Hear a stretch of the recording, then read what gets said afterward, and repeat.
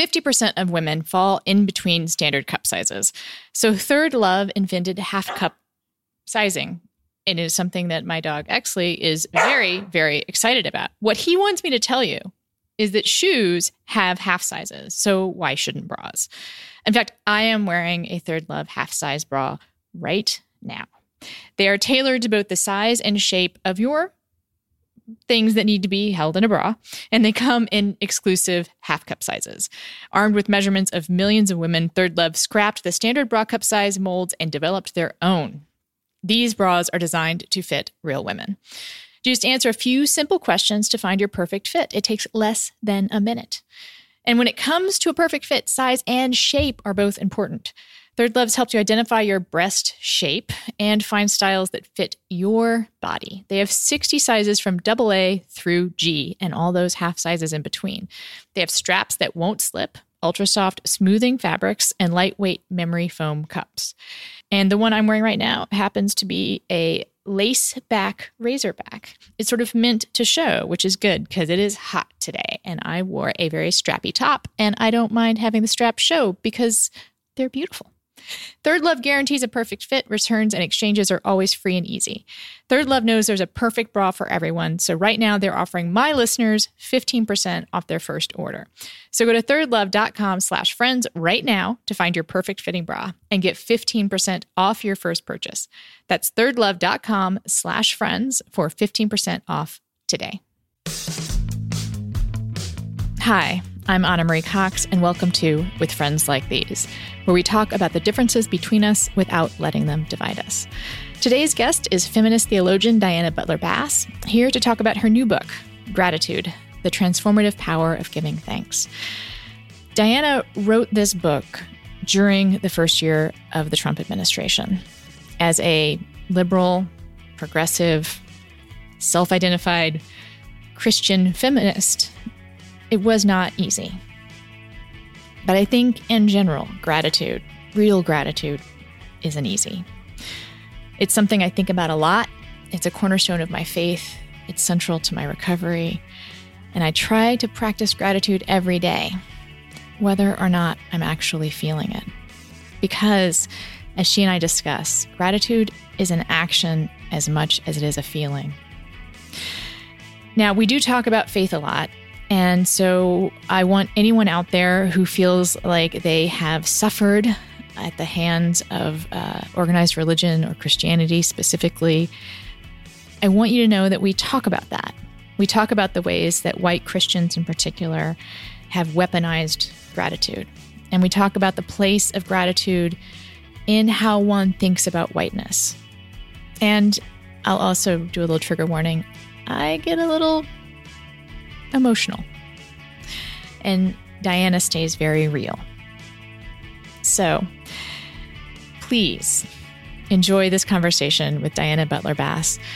I'll be back. Diana Butler Bass, welcome. It is great to be with you in person. In person, we've spoken many times. We have. I'm going to read your introduction. Okay. Diana Butler Bass is the award-winning author of 10 books on American religion, including Grounded, Christianity After Religion, Christianity for the Rest of Us, and A People's History of Christianity. She holds a PhD in religious studies from Duke. Well, I guess we can still talk. Oh, I guess I like you enough. Some people do hold that against me. I try to be very low-key about my basketball allegiances. Yes, I would. In this particular room right now, I would recommend that. And we're here to talk about, well, we're going to talk about a lot of things, I think. But Grateful, which is the book that came out recently and that you wound up working on during the 2016 election or after the 2016 election? I started it during the 2016 election, and I actually put it down and said, I can't do this. There's too much going on. And I remember one day in late summer when I literally said, I'll pick it up again after November 9th when everything goes back to normal.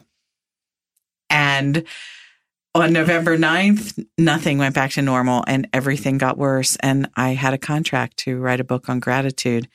I had no idea what I was going to do. It is an amazing time to come out with a book on gratitude, especially one that's targeted not at the Christian right. You know, correct. I mean, they are totally grateful. Like they've got it covered. They feel pretty good about the way things are going, and that maybe again another topic of conversation.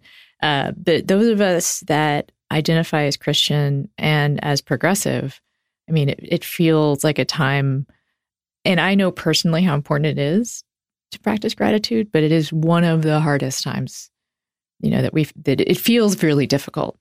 If you're a white, you know, cis, like I can put all the adjectives on it. And maybe that's an example of why I should be grateful. Yeah, I was very aware, in part, you know, the political environment, right, because it was all around. It was unavoidable. And I did wind up writing the first draft of the book during the first 100 days that Trump was president, because I had put it off. And then when I got to the end of 2017, I think that probably from the election until roughly right after Christmas, I spent most of those weeks crying. Mm-hmm. And also I live right outside of Washington, D.C. So most of the people on my street work for the federal government. It's a kind of a modest Fairfax County middle-class neighborhood. And so my neighbors work for EPA and the Ag Department and are mostly naval. There's some naval officers on the street or work for the Smithsonian. And everyone on my street was completely confused. So we wound up sort of holding each other's hands for the 6 weeks immediately following the election. But then by January, I had to get this project done. I was under contract.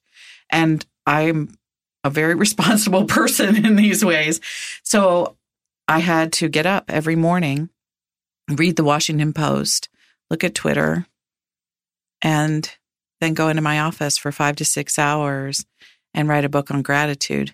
It may well have been the world's most provocative gratitude intervention ever, mm-hmm. because I tried to get out of it too. I literally called my publisher. I said, "Can I write on another topic?" Really? Yeah. And I said, "What's gratitude going to have to do with any of this?" And they said one of the things to me that was one of the wisest things that they possibly could have said. My editor looked at me and she said, we talked about this topic and we realized that it was the one that we really wanted you to write on. And we're going to trust that. We're going to trust our intuition. We're going to trust that this was a topic you wanted to explore. And let's just go with it because we don't know where this is all going to be in another year.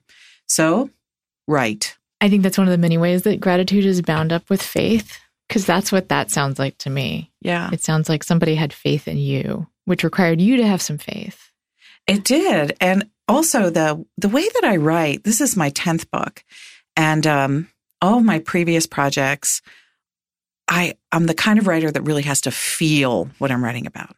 I can't just have an assigned topic and write on spec, but there has to be a deep connection between my own spiritual life, my own intellectual growth, and this sense of authenticity, out of my words. And so what I did for those 100 days was I would literally wake up, I'd see all that stuff, and then I would say to myself, okay, what is one thing that I'm grateful for today? And that's how I would start the day. And sometimes it was very small, being grateful for my dog. Rowan is a wonderful little companion, or being grateful for my beautiful daughter, or that the sun was shining, something very simple. And other days it was more like, oh, I'm so thankful that the world hasn't blown up yet. So there'd be some political aspect to it. And then I'd go in my office and I would do that writing. And what I learned from that is that when you can say thank you for one thing, eventually one thing grows to two, and two to three, and three to four. And that gratitude winds up being like what I would call a spiritual multiplication. It's sort of not really problem. Force multiplier. Yeah. A spiritual force multiplier. Yeah, that's a good way of putting it. And so eventually gratitude began to overtake my own set of fears and anxieties regarding the news, which I really needed. I think that's a great example of something that I've come to believe in my own spiritual journey, which is that most of the words that we use around faith, things like hope and gratitude, even faith itself, love, acceptance, those words seem like they are about feelings, but they're really about actions. They're really about a practice, and not in doing it even when you don't feel it. You know, I mean, I remember during the election, we'll try not to turn this into like a whole like nostalgia, like sepia toned, reconstruction of 2016. But Hillary Clinton was asked a question about prayer, and she kind of was like really perfunctory about it. I don't know if you remember this. She was like, well, I have these set prayers and I have a devotion. And there was a little bit of like, because evangelicals are kind of anti that. They really feel like the Spirit should move you and you need to be like totally the charismatic exclamations of faith. And as someone in a 12-step program, I am so there with just having my set prayers that I do whether or not I feel it. Because those are the times that I usually actually really need to pray. And it's interesting to me that gratitude can be exercised in that same way. Yeah, that's one of the things I learned in this project. Because even though I'm a progressive Episcopalian, and I like ritual prayers, it's part of my tradition, I have always had this very effusive spiritual side. And so I feel things very deeply, and my prayers are about feelings often. And I just said that, I had to feel what I'm writing about. So when it came to gratitude, I had thought of it primarily as a feeling. And I think that many Americans actually do have that. When somebody asks you to define gratitude, people will usually say, oh, I felt thankful when. So we look at it as a feeling. And it is a feeling. And I do talk about that in the book. It's a very important feeling, but it has to become more, because feelings can come and go. And facts aren't feelings. And I believe there's a certain segment of the population that had been saying, fuck your feelings for a while, which I'm actually on board with. I actually do feel like I think that maybe we do as a culture pay a little bit too much attention to feelings and instead need to work on practices. Yeah. And that's what most gratitude books help us do, is that they take those feelings, which are random and can be trustworthy or untrustworthy. Feelings are funny things. They not only do they come or go, but they can mislead us. Again, in the rooms, we often say feelings aren't facts. Yes, there you go. Yeah. And so then how do you move from gratitude just as a feeling about somebody giving you a gift or something nice happening to you to a more sustained way of life? And that's where those practices come in. And that's basically what happened to me during those first 100 days, is that I said, okay, I want this to be authentic. I'm not just writing a book about gratitude. I want to live this and see if it really does have the power that other writers and psychologists and lots of medical research says it has. And I would get up. I would do those gratitude interventions, those little gratitude practices, little prayers in the morning. And then I would go in my office, and I was literally, like I said, forced to think about it, to write about it for 5 to 6 hours a day, which was an extraordinary amount of gratitude in the first 100 days of Donald Trump. Really practicing, really just exercising that spiritual muscle. I wonder if you could talk about how this book is different from other books about that presume to be about gratitude, because there is a little bit, it's kind of parallel to the mindfulness kind of trend, this idea that we have that gratitude is important. People know that. There's lots of studies that show that people who are grateful tend to deal better with life. But I think most of the time in sort of the self-help category, what you get is simple instruction, right? You just get, yes, you should do this. You should totally practice gratitude. What did your reflection, how did it go deeper than that? On a personal level, I needed that. I needed that sort of mindful piece and some of those instructions, things like keeping a journal or morning gratitude exercises. I have a little river rock near my bed that just has the word gratitude on it. And so that's the last word I see at night. It's the first word I see in the morning. So all of that stuff that is in the self-help genre, I appreciated, I learned from it, and I do incorporate some of that into my own book. And the place where it's different is my husband on the 100th day, actually, when it accidentally wound up being the day that I sent the manuscript to the publisher. And we were sitting at dinner and the news was on and it was all about the 100th day of Donald Trump. My husband looks at me and he said, writing this book over the last 100 days, it's really saved you. And I realized he was right. By doing those practices, somehow I had become more resilient, that I was more grounded, that my anger level had receded. So the self-help part of it, I discovered actually was very beneficial. The place where my work is different is that at the very beginning of the project, 2 surveys came across my desk in the same week. And this became a significant frame for me thinking about these issues. And the first survey was from Pew Research, and it was a simple question. Have you in the last week felt a strong sense of gratitude? And so that's our feelings question. And, it was a simple thing to ask people. And 78% of Americans said yes. I couldn't even believe the number. I said, that's incredibly high. You can rarely get more than 65% of people to agree on anything. And so here was 8 out of 10 Americans said they felt strongly grateful. My first thought was, I'm not sure I'm one of those people. Also, who will buy your book? Jeez. Like if everyone's already feeling great, but. Yeah, but. There you go. And so I saw that. And then I knew just enough about gratitude that were those things that you were saying, that gratitude is good for us. I've watched Oprah. I love Oprah like everybody else does. So I knew it was, good for our health outcomes. It reduces stress, all those kinds of things.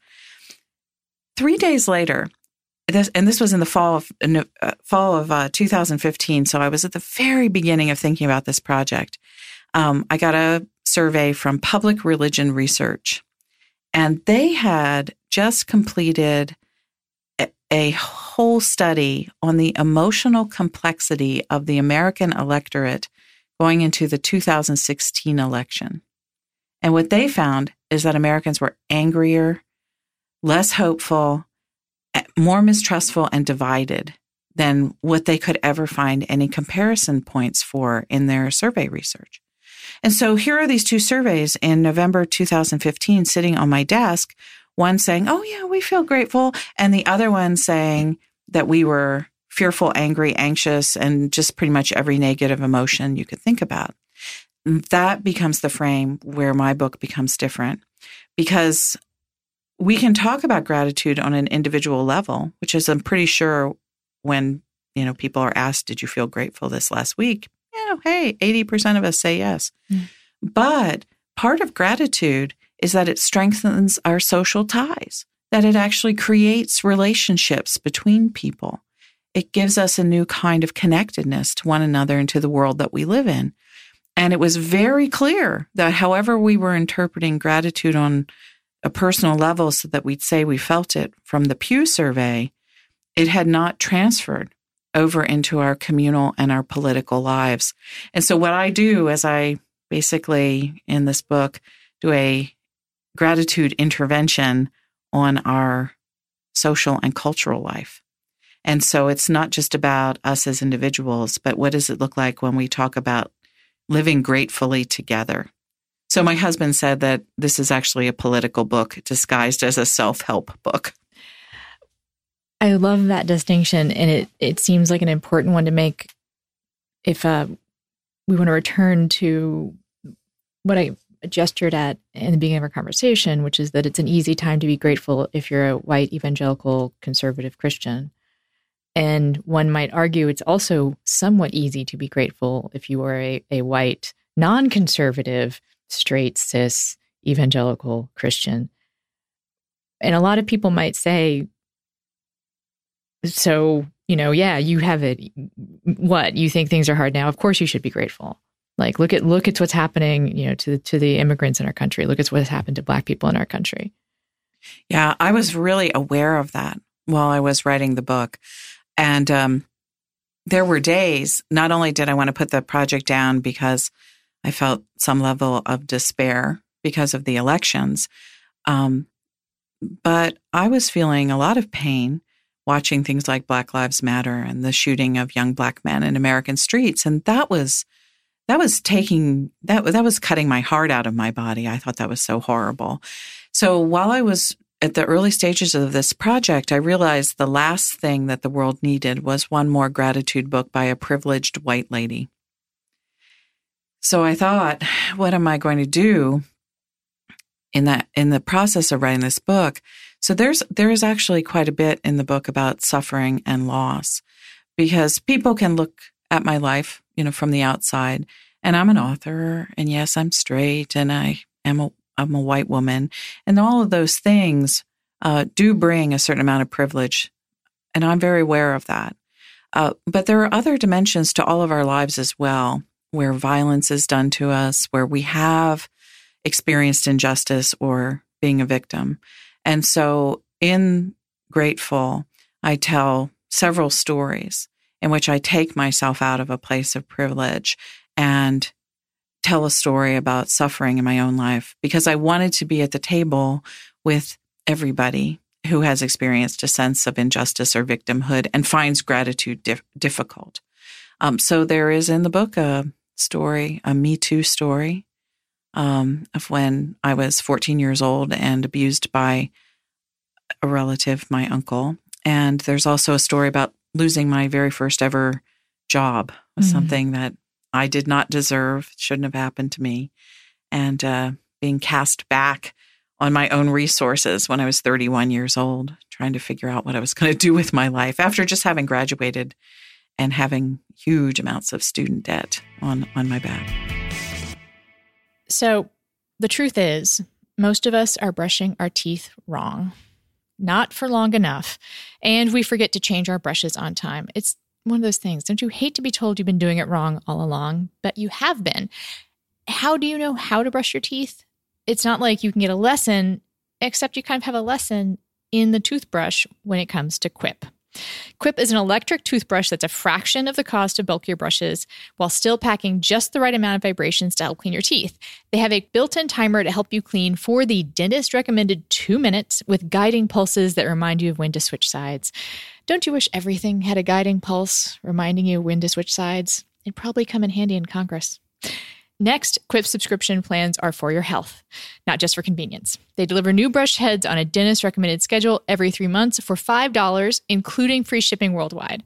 Quip also comes with a mount that suctions right to your mirror and unsticks to use as a cover for hygienic travel wherever you take your teeth. And finally, everyone loves Quip. They're on Oprah's O List, named one of Time's best inventions, and is the first subscription electric toothbrush accepted by the American Dental Association. They are also backed by a network of over 20,000 dentists and hygienists, and hundreds of thousands of happy brushers use Quip every day. Get your free refill pack at getquip.com/friends. That is getquip.com/friends.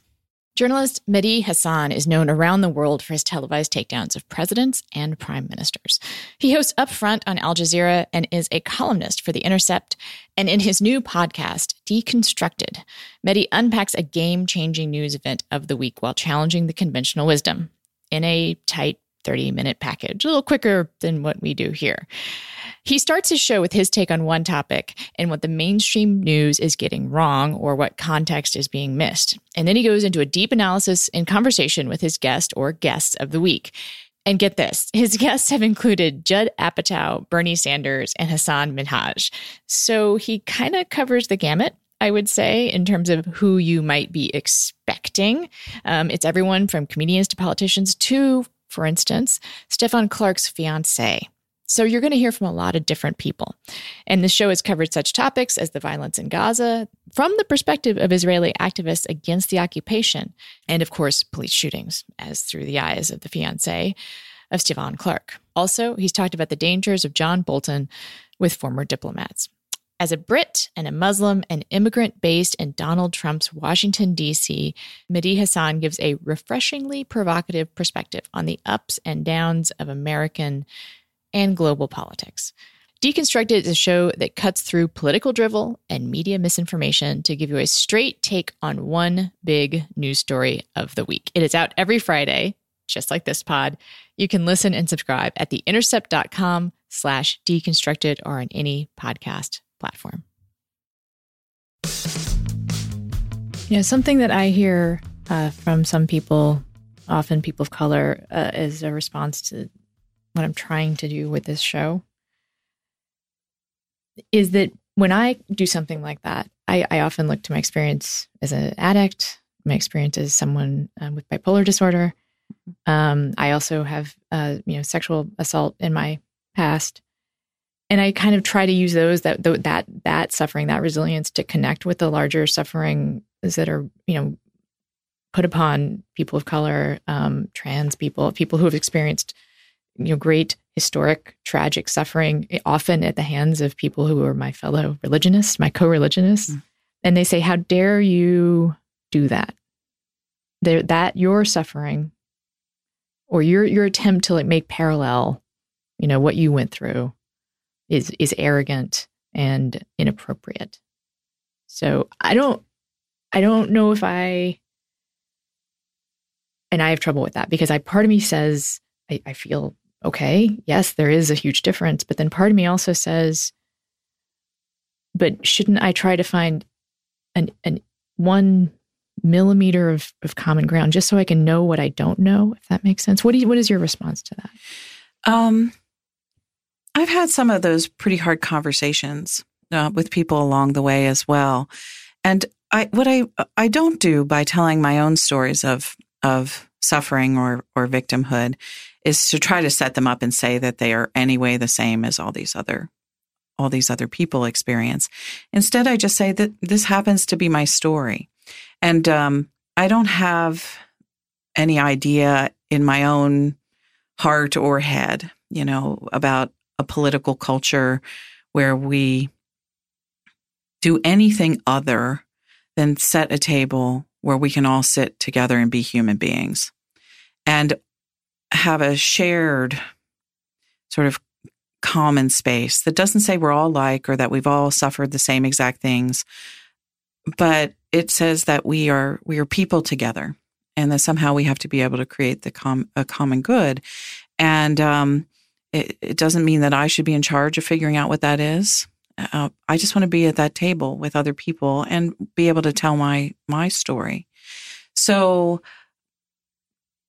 I'm not about either privileging my own place or I really reject entirely the idea of all kinds of hierarchies and pyramids, but instead I'm trying to open space for us to be people together. And that is incomplete, I'm sure, and maybe not enough in some people's minds, but it's really the best, at least, that I can do. And my writing contributes to creating that kind of space.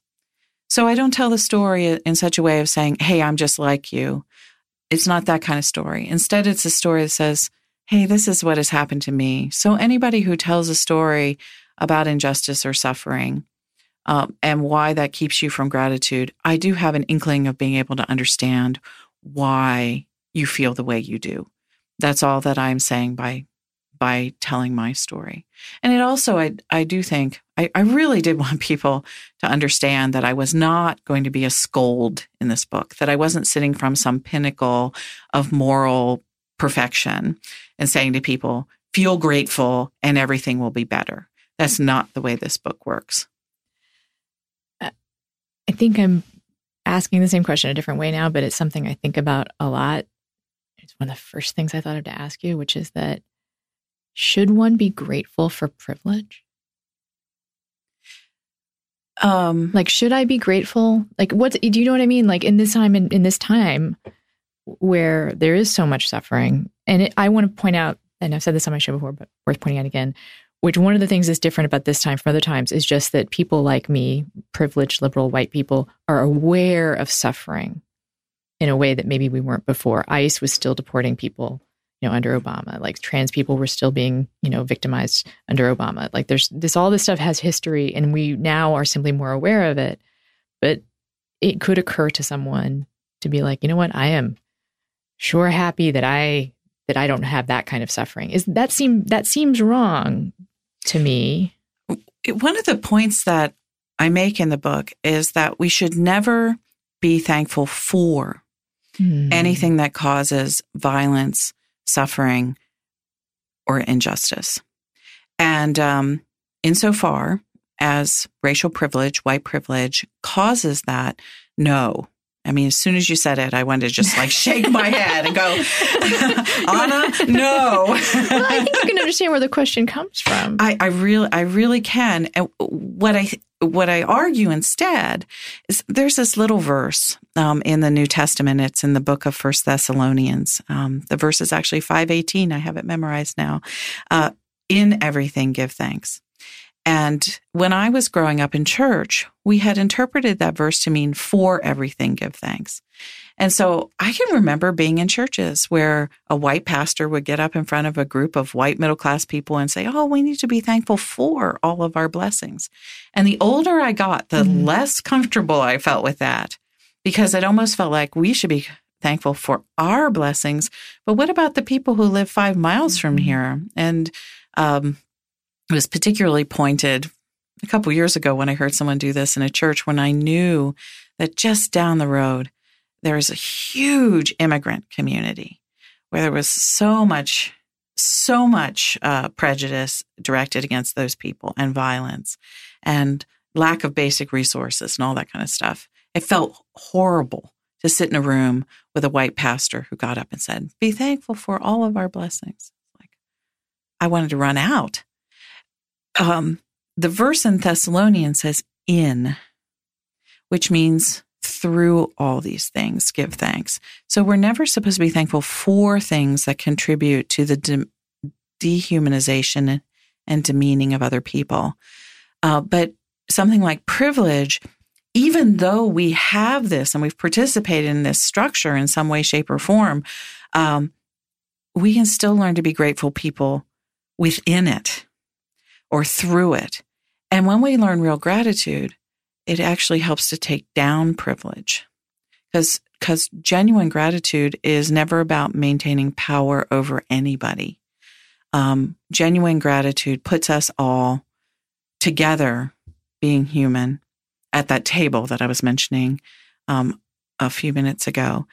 And it creates connections between us that we didn't know existed. And we begin to see that gifts flow between us, that there are really, truly no benefactors who are superior and no beneficiaries who are less than, but that gifts and gratefulness bring us to a place of true equality.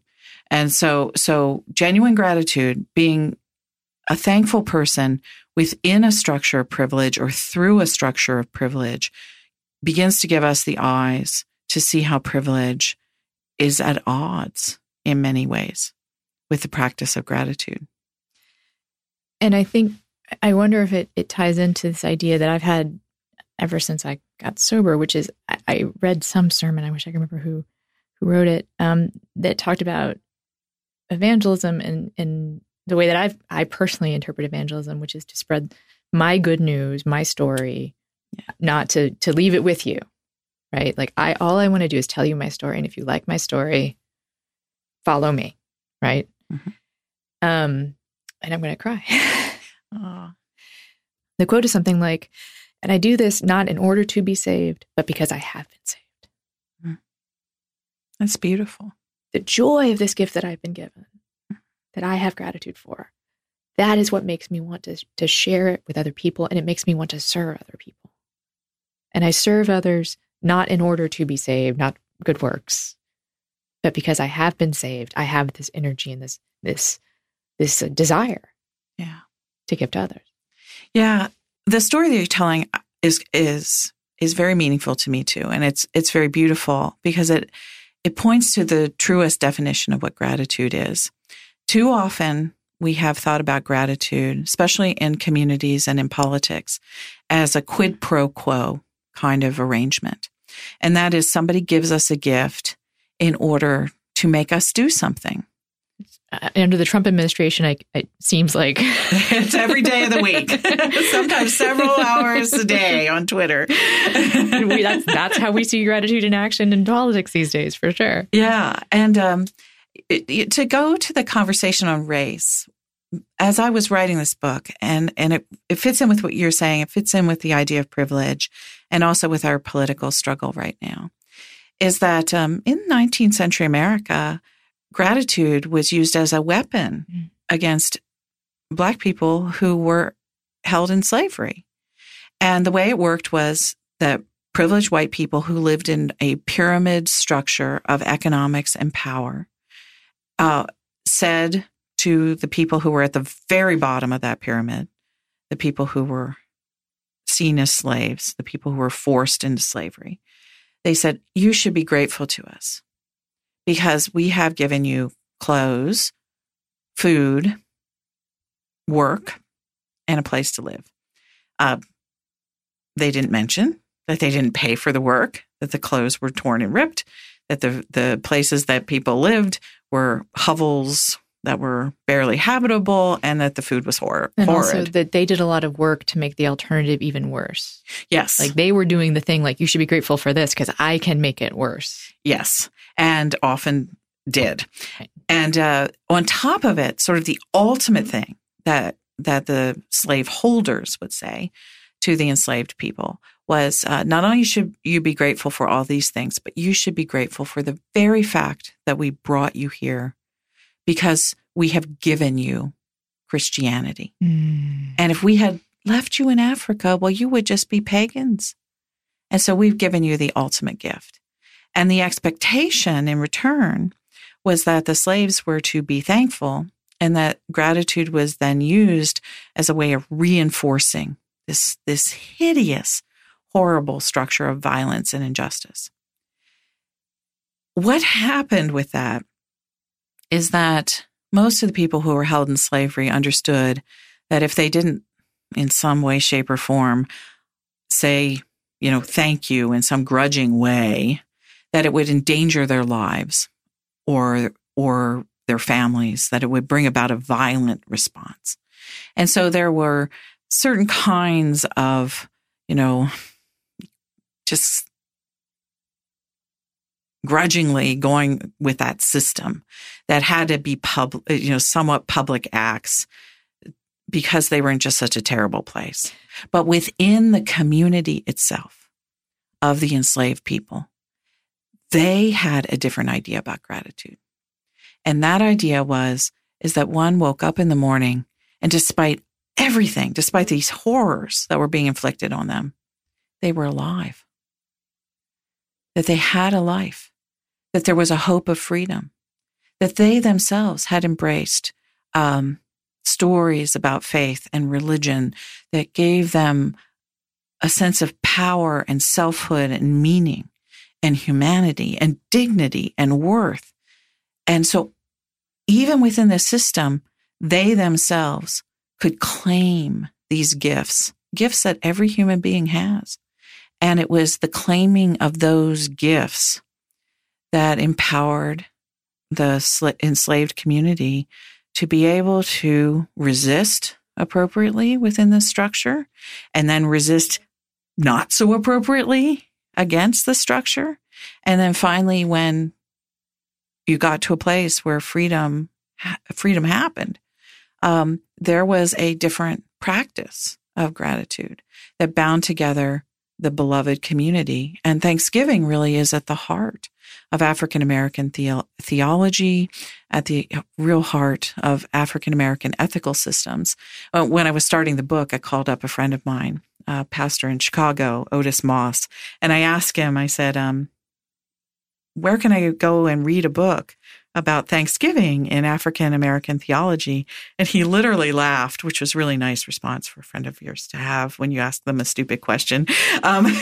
He literally laughed. He said, well, there really isn't a book, but how about if you just start listening to the music? And oh my gosh, I didn't think of it myself. And it's always good to have a friend who can tell you just go this way. And I started listening to some of the music that he recommended, and the music of celebration within the Black community, both gospel choirs and also in jazz in particular, is richly embedded in this vision of gratitude that developed underneath the system of enforced and inflicted, weaponized gratitude that the slaveholders tried to use to control these people. And so the people themselves rose up. They took gratitude for themselves. It empowered them to freedom and beyond freedom. And so that's what real gratitude is. And oftentimes oppressed communities have a stronger sense of that than the communities that are choosing it to use against people as a mechanism of control. So there's another thing that you might be doing wrong besides brushing your teeth. Shopping. And maybe it's not so much you're doing it wrong. It's just you could be doing it better. I am someone who actually really loves clothes, like a lot. I love clothes a lot and fashion a lot, but I hate shopping. I hate the mall. And so I wind up doing a lot of online shopping, but because it's online and I'm a little unsure about, going outside my comfort zone, I wind up with and this is literally true, I have probably between 10 and 15 sailor striped shirts because I know I like them and I know how they fit me. So I just keep buying them over and over. Stitch Fix is a solution for that. Stitch Fix is a personal stylist and personal shopper in one. You just fill out your style profile online. It doesn't take very long. And Stitch Fix will send you clothes, shoes, and accessories picked just for you, your size, your style, and your budget. And of course, what you like. Each Stitch Fix box contains 5 items you can try on at home. So you can see what works with your wardrobe, and you only pay for the items you keep. And sending everything back is easy if that's what you want to do. Stitch Fix covers shipping both ways for returns and exchanges too. If you like something, but maybe it's just not fitting quite right. There's no subscription required. You can get your fix monthly, quarterly, or whenever you feel like it. I do it every other month these days. And sometimes I will actually, and this is the truth, I will switch up the date it arrives so it feels like a surprise because I'm pretty forgetful. That's the nice thing about being forgetful, is that often there's a lot of things that are a surprise. So get started now at stitchfix.com/friends, and you'll also get 25% off when you keep all 5 items in your box. That's stitchfix.com/friends to try Stitch Fix today. stitchfix.com/friends. We have to be very careful these days when we talk about evangelicals supporting Trump, that it's specified to be white evangelicals, because there's a lot of African-American evangelicals out there, Black evangelicals, who are still participating in the kinds of communities that they had to participate. It's been centuries. It's always been necessary for these people. That's correct. And also for Native Americans. Yep. And I have been incredibly grateful by people who are my colleagues and my friends who are from non-white communities, who are Native American, who are African American. And they've thanked me for taking on this project, because I do present gratitude in such a different way that it winds up being a real challenge to white people. So I'm affirming the joy and what I've learned from studying this subject and from letting myself hear the voices of gratitude that came out of these other communities. And I'm not trying to appropriate it at all. That's not what's happening in the book. I've listened to those stories. I've recognized their beauty. And I also can see not every white person has liked pyramids of gratitude, that weaponized gratitude. We may have benefited from it in some cases, but there are other cases where there are white people, certainly like myself, who have never felt comfortable with that, who have always known there was something wrong with it. And we didn't really have a lot of alternative language to talk about gratitude in non-hierarchical and non-power, non-privileged ways. And so for me to dive into this project at this moment in time became, I feel, one of the most important things I've ever written, because it is a pathway beyond this awful corrupted use of gratitude that we're seeing right now coming from political leaders. And as you've pointed out several times, the white evangelical community.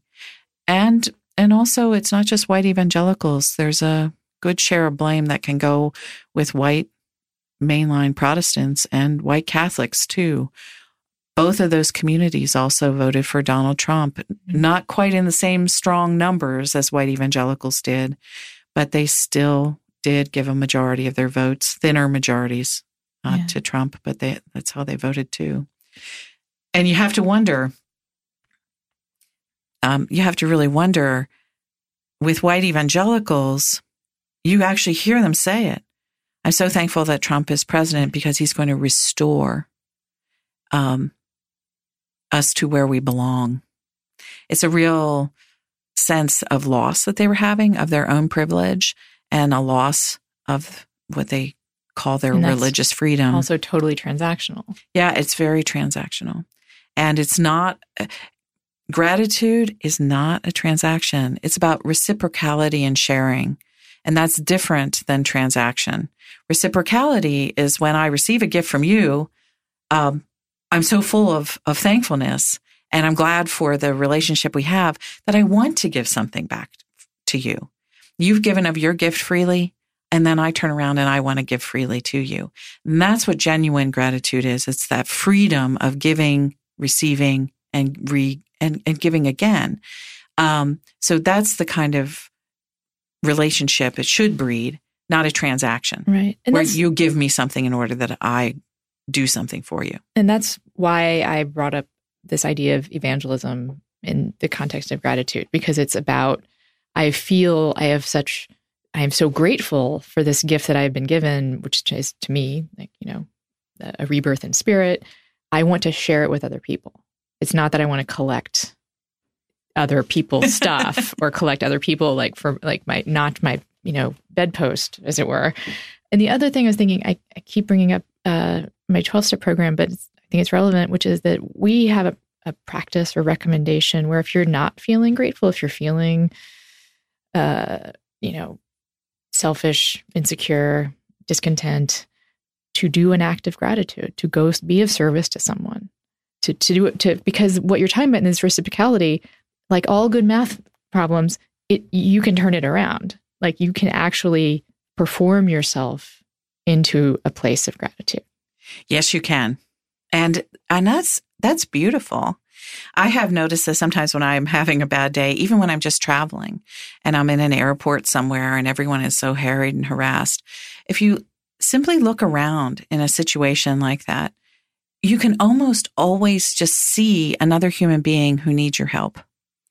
And so if I'm feeling like, oh, this is awful, I'm going to be late for an appointment or I'm going to miss my flight, and I get all into my own place where my anxiety is building, I will sometimes stand at the airport and just breathe deeply, look around, see if there's someone who needs help, and then go and try to help that person.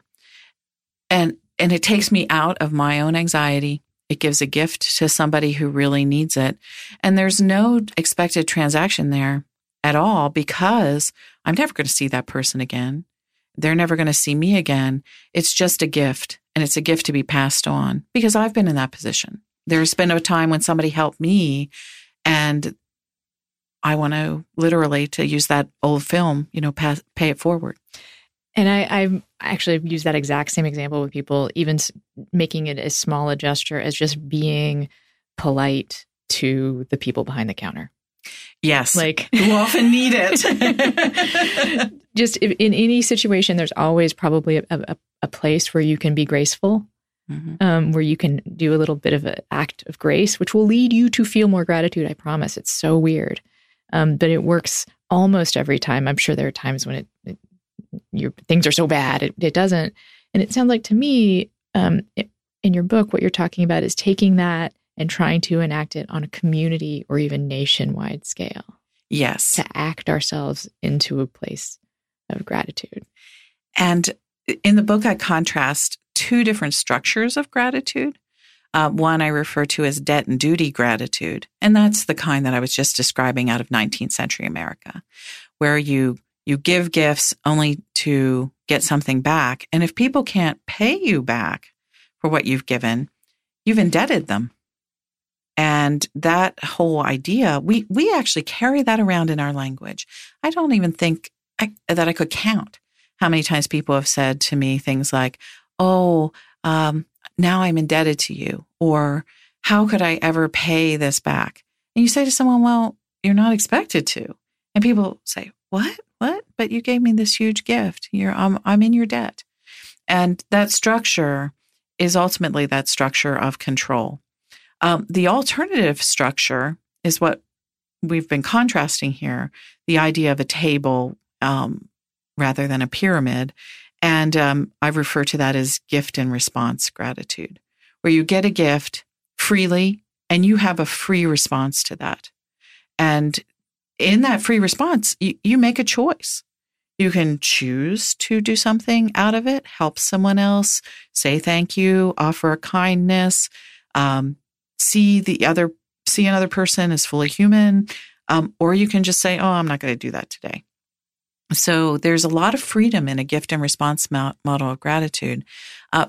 Right now, our politics is riven with debt and duty. President Trump is probably a master of this idea of debt and duty gratitude. He expresses it all the time by saying things like, oh, I've done more for America than any other president. You know, your 401ks are higher than ever been before. He cannot think except in terms of transactions. That's right. We're getting a raw deal. I'm going to make a deal. I have the best deals. Yeah. With Korea, with Iran, and also he seems to think also the Nobel Peace Prize is some kind of a reward. Which is interesting to contrast that with President Obama, because Obama said, oh, I didn't do anything and they just gave me this prize. Right.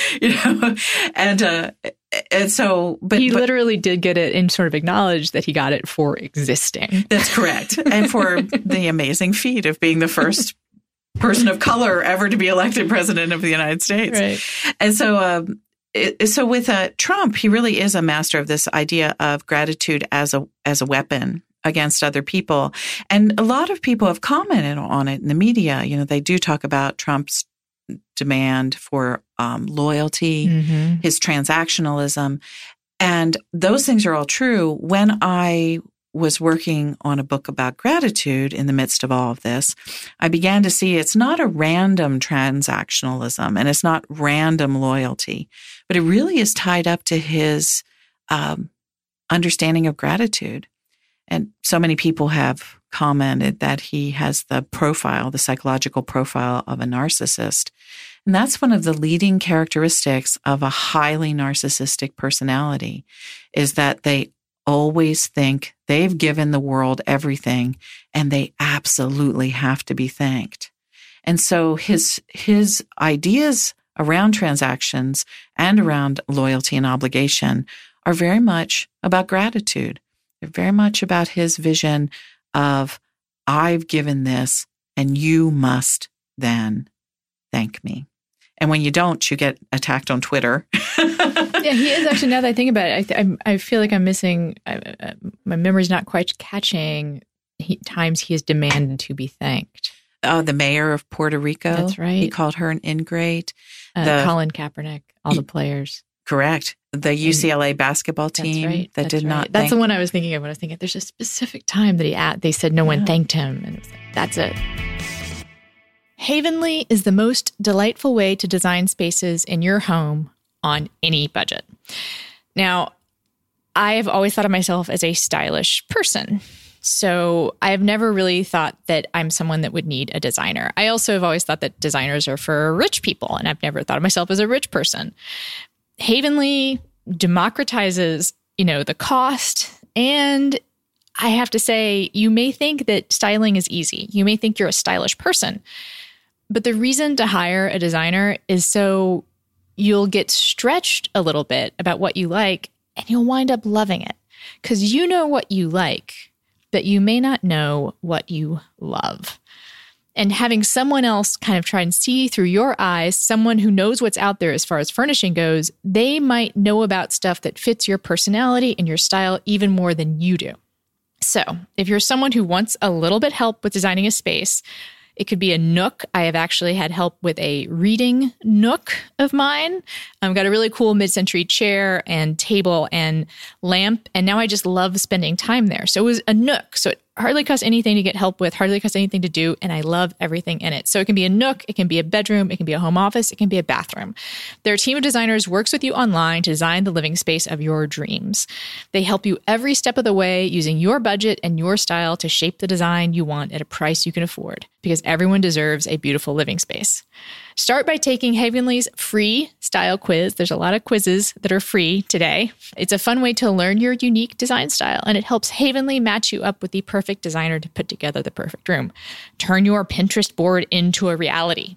Try Havenly today by visiting havenly.com/friends and get 25% off your design package. That's Havenly, HAVENLY.com/friends for 25% off your design package. Havenly.com/friends. A few weeks ago, I have been tracking these. I actually have screenshots of all the times in which Donald Trump has demanded someone thank him or called someone an ingrate.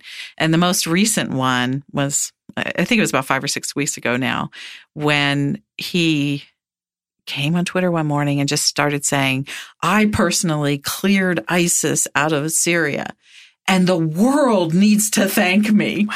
And so he literally called the entire world ingrates for not appropriately thanking him for getting ISIS out of Syria.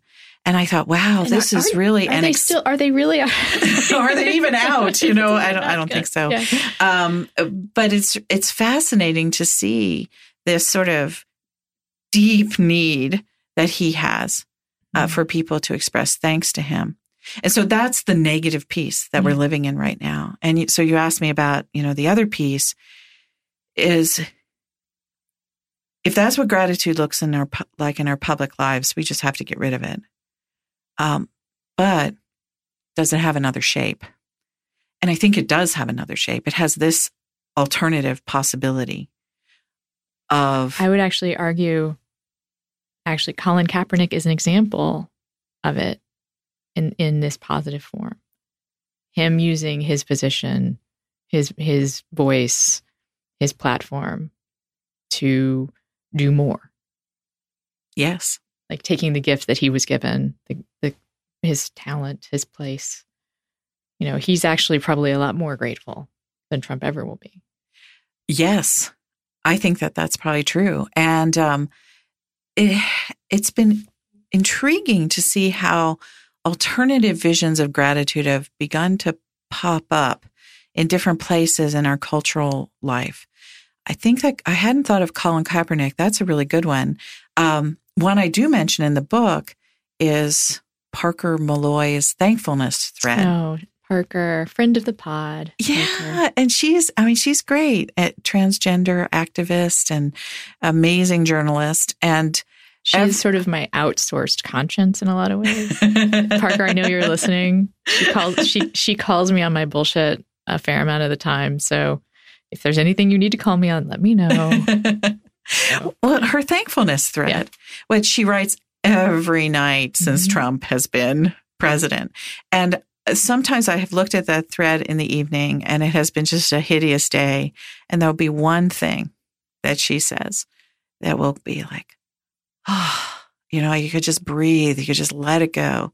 And so here's this public practice of thankfulness coming from transgender activist in this space in Twitter. That's a vision of an entire different kind of thankfulness. It's certainly not the Trump, you must thank me, but rather it's her looking around and thanking the universe, thanking her friends, thanking her dog, thanking all these people for the goodness that really does surround us. So Colin Kaepernick, Parker Malloy. I was shocked a couple weeks ago when Jonah Goldberg, of all people, I know, it's like, I'm mentioning Jonah Goldberg's name on your podcast. I know, and I'm like, Parker? I know. She'll be calling any second now. But he just wrote a book called Suicide of the West. The title of which makes me cringe. I know. Actually. The title is terrible. But I was listening to him talk about it on Morning Joe the day the book. These are all words and sentences. When you're now going to turn this to somehow being about gratitude, it'll be amazing. Well, so he's talking about this on Morning Joe one morning, and when the book first came out, and Joe Scarborough turns to him and asks him, "What is this? What's this book about?" And Jonah Goldberg's first sentence was, "I have come to believe that the problem we're having in our politics today is a lack of gratitude." And I let out this screech in my house. My husband comes running across to the bedroom, says, "What's going on?" I said, "Jonah Goldberg, liberal fascist Jonah Goldberg just said that the problem in the United States is a lack of gratitude." And I thought, well, he's got my ear. So I listened to him talk, and he went on to share about how he actually felt sorry for some of the things that he had said in recent years. There was this kind of humble repentance, which was not something one would normally expect from Jonah Goldberg. And then he went on to say that Americans have, by and large, lost our capacity to understand that we live in a land of giftedness and abundance. And unless we have that as the foundation of our political life, democracy cannot be sustained. I was in shock. Although I also do think he's talking about a very particular slice of Americans. I do too.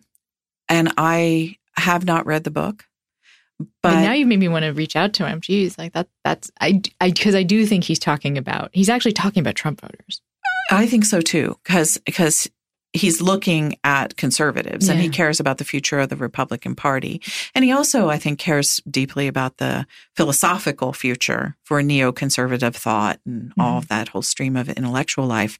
But it's fascinating that he would go back to that place because I don't agree with that tradition. I am not intellectually part of that long conservative tradition of political thought. But what I do know is that at its origin, people like Edmund Burke and Adam Smith thought that gratitude was necessary for capitalism to function in any kind of benevolent way. And that without gratitude, it would become... It looks like it does today. That's correct. It would become monstrous.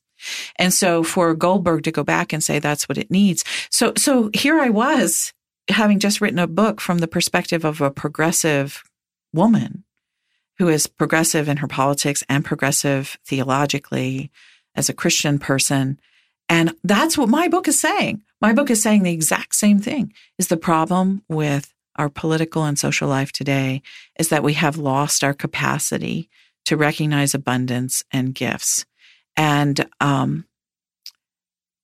if we're hearing it from different perspectives, it begins to make me think that there might be something going on where there's potentially some new pathways for us to at least talk and begin to exchange hopes and dreams for what could emerge post Donald Trump. At least all be at the same table. Yeah, at least all be at the same table. And I get excited by that because most people think that's hopeless right now. I really believe that gratitude can open a way for that to happen. I think that's a great place for us to end. Thank you. Thank you so much. You're welcome. For coming on the show. And that is it for the show this week. As usual, shout out to the superfans who listen all the way to the end. I had in mind today to maybe give you a little bit of a treat because gratitude has been on my mind more than usual. And I think I have some big thoughts about it. But that was a long conversation with Diana and a lot to chew on. So let's just digest that, I think, until next week. But do know the practice of gratitude is something that keeps me going every day. And I don't know how you want to incorporate it in your life, but I know it is absolutely something that literally keeps me alive. So, thank you. Thank you for listening. And I hope you'll be back next week.